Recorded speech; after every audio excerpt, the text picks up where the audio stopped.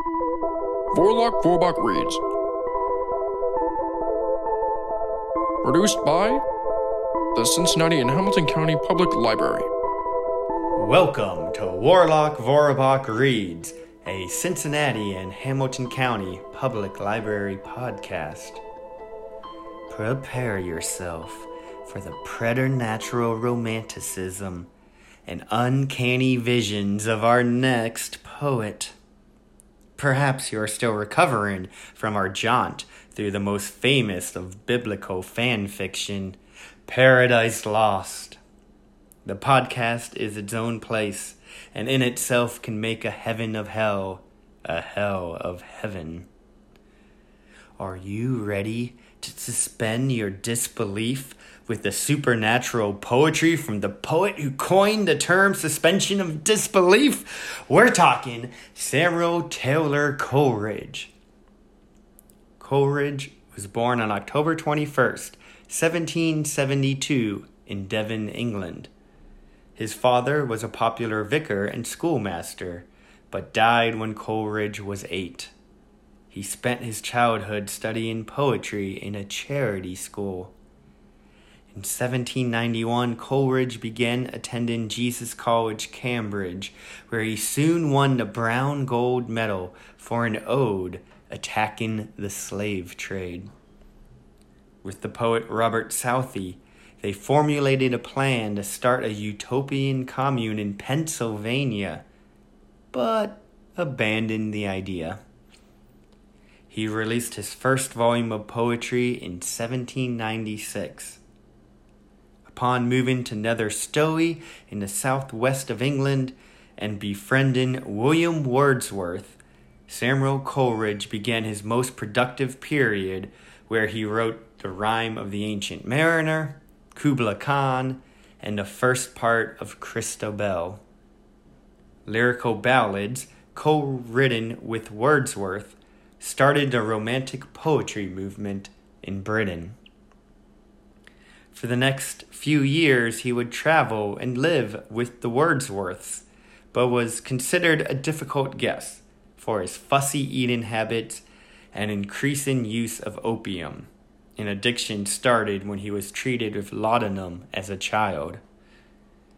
In his later years, he gave lectures about John Milton, who I just did a podcast about, and William Shakespeare, and is often credited with reviving interest in, at the time, the critically panned play Hamlet. Can you believe that? People didn't like Hamlet. Coleridge died on July 25th, 1834, of heart failure. Many important historical moments happened in 1797 when Coleridge completed the poems I'm going to read. The Cisalpine Republic adopts a green, white, and red tricolor flag, which would become the future flag of Italy. The Riobamba earthquake in Ecuador kills 40,000 people. Joseph Haydn composes Gotterhalt Franz den Kaiser, which becomes the tune for the German national anthem. John Adams is sworn in as second president of the United States. Pemulwuy leads a group of Aboriginal resistance warriors against a government farm in Sydney, Australia. The British Royal Navy fails to capture San Juan, Puerto Rico from the Spanish. Napoleon Bonaparte conquers Venice. Horatio Nelson loses an arm at the Battle of Santa Cruz. The XYZ affair intensifies relations between France and America. Feminist writer Mary Wollstonecraft dies 11 days after giving birth to her second daughter, Mary Wollstonecraft Shelley, the future author of Frankenstein, a supernatural classic that I cannot recommend enough. You gotta read it. It's the start of science fiction. It's the best.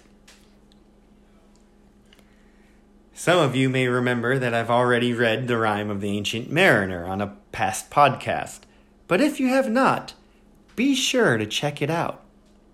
This time, I will be reading the other two poems from Coleridge's most productive era, Kubla Khan and the first part of Christobel. A quick but fascinating note about Kubla Khan. After experiencing a possibly opium-influenced dream, Coleridge woke up with a 200 to 300 line poem completed in his mind. But after only writing 54 lines down, he was interrupted by a person from Porlock and forgot the rest of the poem. It sat unpublished until 1816, when Lord Byron encouraged him to publish it. Now, it is one of his most anthologized poems and one of his most famous poems. So with that, let us read Kubla Khan. In Xanadu did Kubla Khan a stately pleasure dome decree, where Alph, the sacred river, ran through caverns measureless to man down to a sunless sea.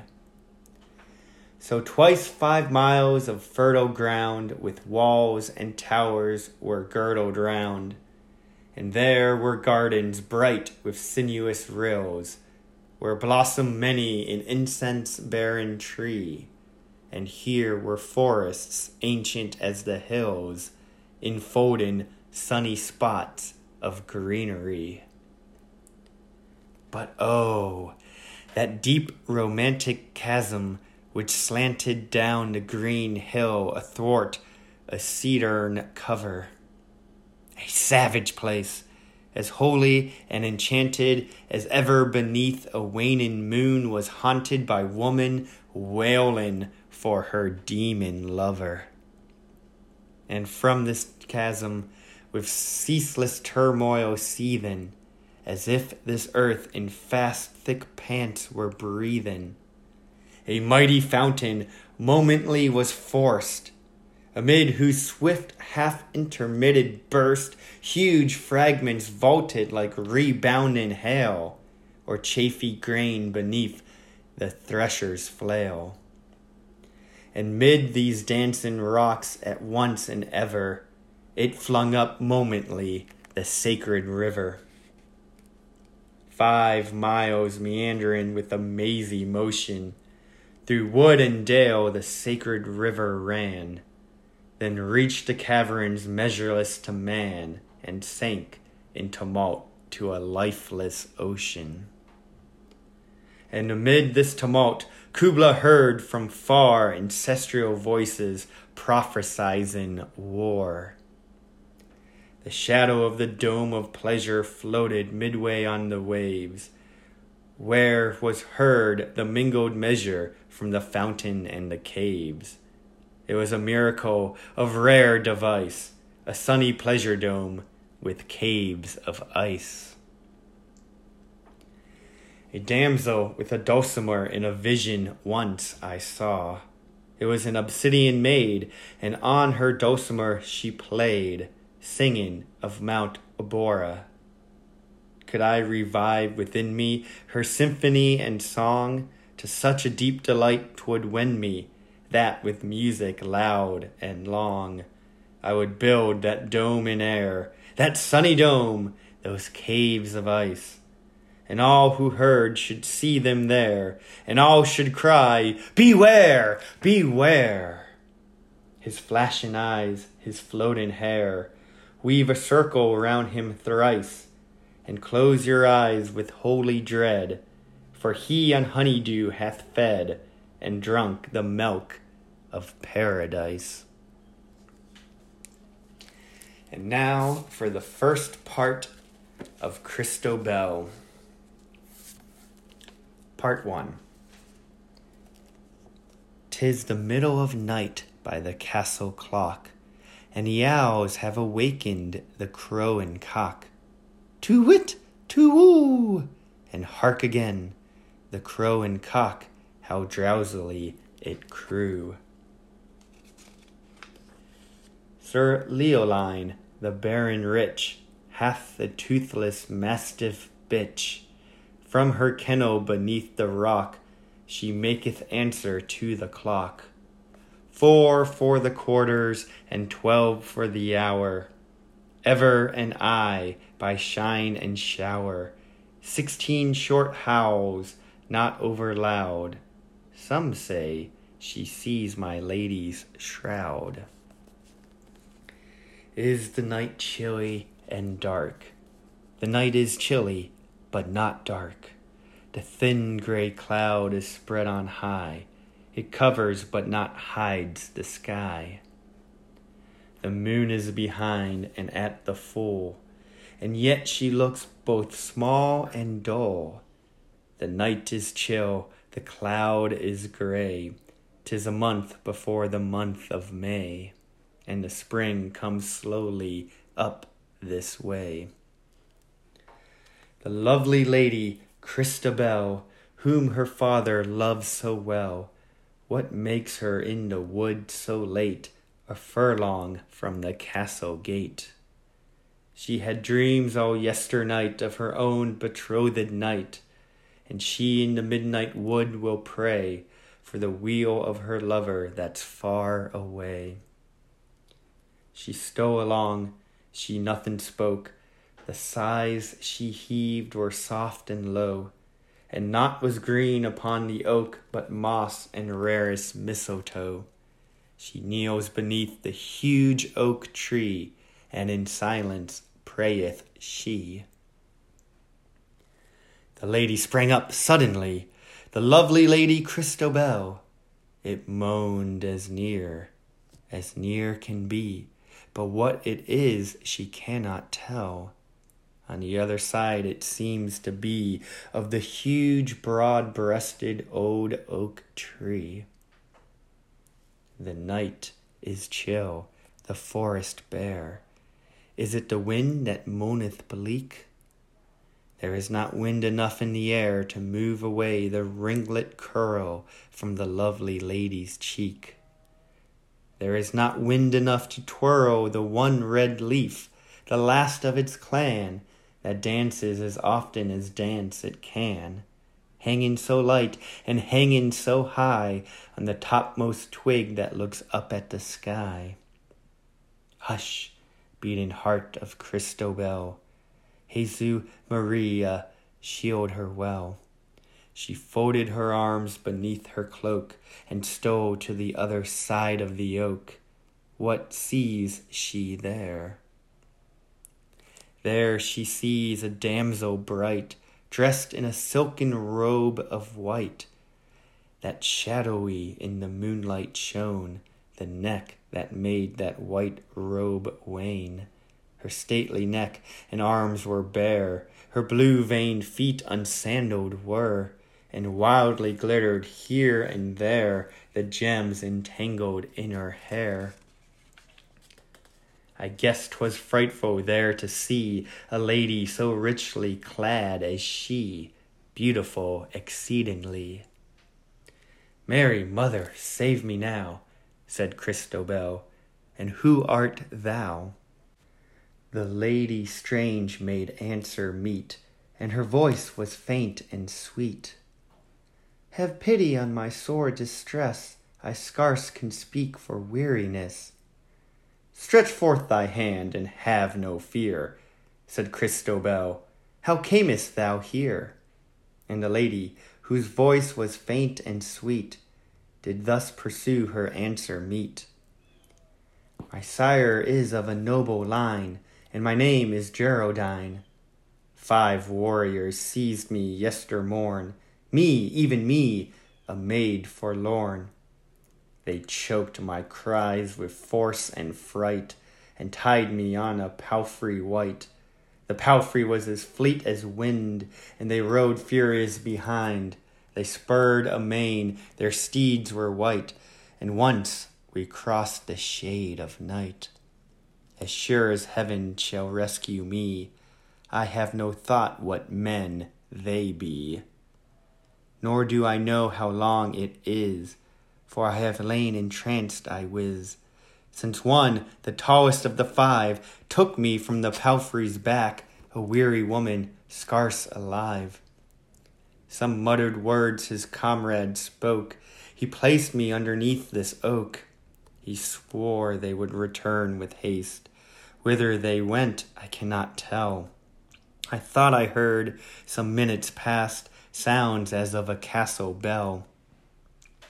Stretch forth thy hand, thus ended she, and help a wretched maid to flee. Then Christobel stretched forth her hand, and comforted fair Geraldine. O well, bright dame, may you command the service of Sir Leoline, and gladly our stout chivalry will he send forth and friends withal to guide and guard you safe and free home to your noble father's hall. She rose, and forth with steps they passed that strove to be, and were not fast. Her gracious stars the lady blessed, and thus spake on sweet Christobel. All our household are at rest, the hall as silent as the cell. Sir Leoline is weak in health, and may not awaken be, but we will move as if in stealth, and I beseech your courtesy this night to share your couch with me. They crossed the moat, and Christobel took the key that fitted well. A little door she opened straight, all in the middle of the gate. The gate that was iron within and without, where an army in battle array had marched out. The lady sank, belike through pain, and Christobel with might and main lifted her up, a weary weight, over the threshold of the gate. Then the lady rose again and moved, as she were not in pain. So free from danger, free from fear, they crossed the court, right glad they were. And Christobel devoutly cried to the lady by her side, Praise we the Virgin all divine, who hath rescued thee from thy distress. Alas, alas, said Geraldine, I cannot speak for weariness. So free from danger, free from fear, they crossed the court, right glad they were. Outside her kennel, the mastiff old lay fast asleep in moonshine cold. The mastiff old did not awake, yet she an angry moan did make. And what can ail the mastiff bitch?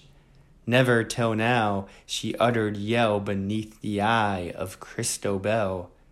Perhaps it is the owlet's scritch, for what can ail the mastiff bitch? They passed the hall that echoes still, pass as lightly as you will. The brands were flat, the brands were dying, amid their own white ashes lying. But when the lady passed, there came a tongue of light, a fit of flame, and Christobel saw the lady's eye, and nothing else saw she thereby, save the boss of the shield of Sir Leoline tall, which hung in a murky old niche in the wall. O softly tread, said Christobel, my father seldom sleepeth well. Sweet Christobel her feet doth bear, and jealous of the listening air, they steal their way from stair to stair, now in glimmer, and now in gloom, and now they pass the baron's room, as still as death, with stifled breath, and now have reached her chamber door. And now doth Geraldine press down the rushes of the chamber floor. The moon shines dim in the open air, and not a moonbeam enters here. But they without its light can see the chamber carved so curiously, carved with figures strange and sweet, all made out of the carver's brain, for a lady's chamber meet. The lamp with twofold silver chain is fastened to an angel's feet. The silver lamp burns dead and dim, but Christobel the lamp will trim. She trimmed the lamp and made it bright, and left it swinging to and fro, while Geraldine, in wretched plight, sank down upon the floor below. "O weary lady Geraldine, I pray you, drink this cordial wine. It is a wine of virtuous powers, my mother made it of wild flowers." "And will your mother pity me, who am a maiden most forlorn?" Christobel answered, "Woe is me! She died the hour that I was born. I have heard the gray-haired friar tell how on her deathbed she did say that she should hear the castle bell strike 12 upon my wedding day. O mother dear, that thou wert here." "I would," said Geraldine, "she were." But soon, with altered voice, said she, "Off, wandering mother, peak and pine, I have power to bid thee flee." Alas, what ails poor Geraldine? Why stares she with unsettled eye?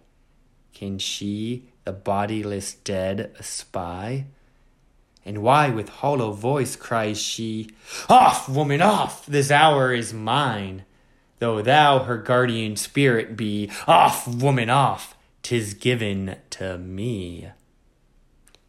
Then Christobel knelt by the lady's side, and raised to heaven her eyes so blue. "Alas," said she, "this ghastly ride, dear lady, it hath wildered you." The lady wiped her moist cold brow, and faintly said, "'Tis over now." Again the wild flower wine she drank. Her fair large eyes gained glitter bright, and from the floor whereon she sank, the lofty lady stood upright. She was most beautiful to see, like a lady of a far country. And thus the lofty lady spake, "All they who live in the upper sky do love you, holy Christobel, and you love them, and for their sake, and for the good which me befell, even I in my degree will try, fair maiden, to requite you well. But now unrobe yourself, for I must pray, ere yet in bed I lie." Quoth Christobel, "So let it be." And as the lady bade, did she. Her gentle limbs did she undress, and lay down in her loveliness. But through her brain of weal and woe, so many thoughts moved to and fro, that vain it were her lids to close. So halfway from the bed she rose, and on her elbow did recline, to look at the lady Geraldine. Beneath the lamp the lady bowed, and slowly rode her eyes around. Then drawn in her breath aloud, like one that shuddered, she unbound the cincture from beneath her breast. Her silken robe and inner vest dropped to her feet, and full in view, behold, her bosom and half her side, a sight to dream of, not to tell. Oh, shield her, shield sweet Christobel. Yet Geraldine nor speaks nor stirs. Ah, what a stricken look was hers! Deep from within she seems halfway to lift some weight with sick essay, and eyes the maid and seeks delay. Then suddenly, as one defied, collects herself in scorn and pride, and lay down by the maiden's side. And in her arms the maid she took, ah, well-a-day. And with low voice and doleful look these words did say, "In the touch of this bosom there worketh a spell, which is lord of thy utterance, Christobel. Thou knowest tonight and wilt know tomorrow, this mark of my shame, this seal of my sorrow. But vainly thou warrest, for this is alone in thy power to declare, that in the dim forest thou heardest a low moaning, and foundest a bright lady surpassingly fair, and didst bring her home with thee in love and in charity, to shield her and shelter her from the damp air. The conclusion to part 1. It was a lovely sight to see the Lady Christabel when she was praying at the old oak tree, amid the jagged shadows of mossy leafless boughs, kneeling in the moonlight to make her gentle vows, her slender palms together press, heaving sometimes on her breast, her face resigned to bliss or bale, her face, oh call it fair, not pale, and both blue eyes more bright than clear, each about to have a tear. With open eyes, ah, woe is me, asleep and dreaming fearfully, fearfully dreaming, yet I wis, dreaming that alone which is, oh sorrow and shame, can this be she, the lady who knelt at the old oak tree? And lo, the worker of these harms, that holds the maiden in her arms, seems to slumber still and mild as a mother with her child. A star hath set, a star hath risen, O Geraldine, since arms of thine have been the lovely lady's prison. O Geraldine, 1 hour was thine, thus had thy will.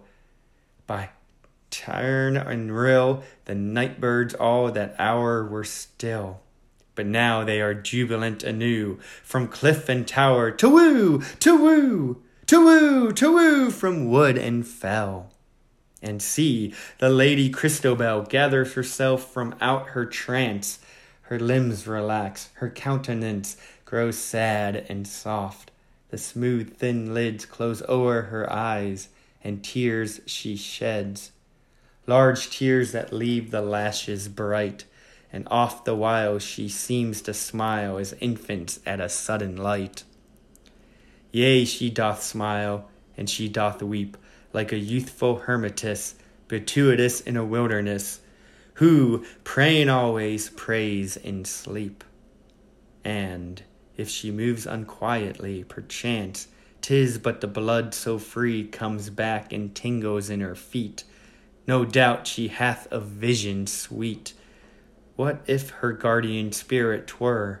What if she knew her mother near? But this she knows in joys and woes, that saints will aid if men will call, for the blue sky bends over all. Thank you very much for listening to Warlock Vorabach Reads, a Cincinnati and Hamilton County Public Library podcast. I hope these poems inspire your dreams to write your own fantastic poetry so I may share it on this podcast. Next time, we will be reading from the woman who helped popularize the Gothic genre in literature. Till next time, Thanks for listening to Vorabach Reads. Subscribe to this podcast right now so you don't miss future episodes. And discover more of our podcasts at cincinnatilibrary.org/podcasts.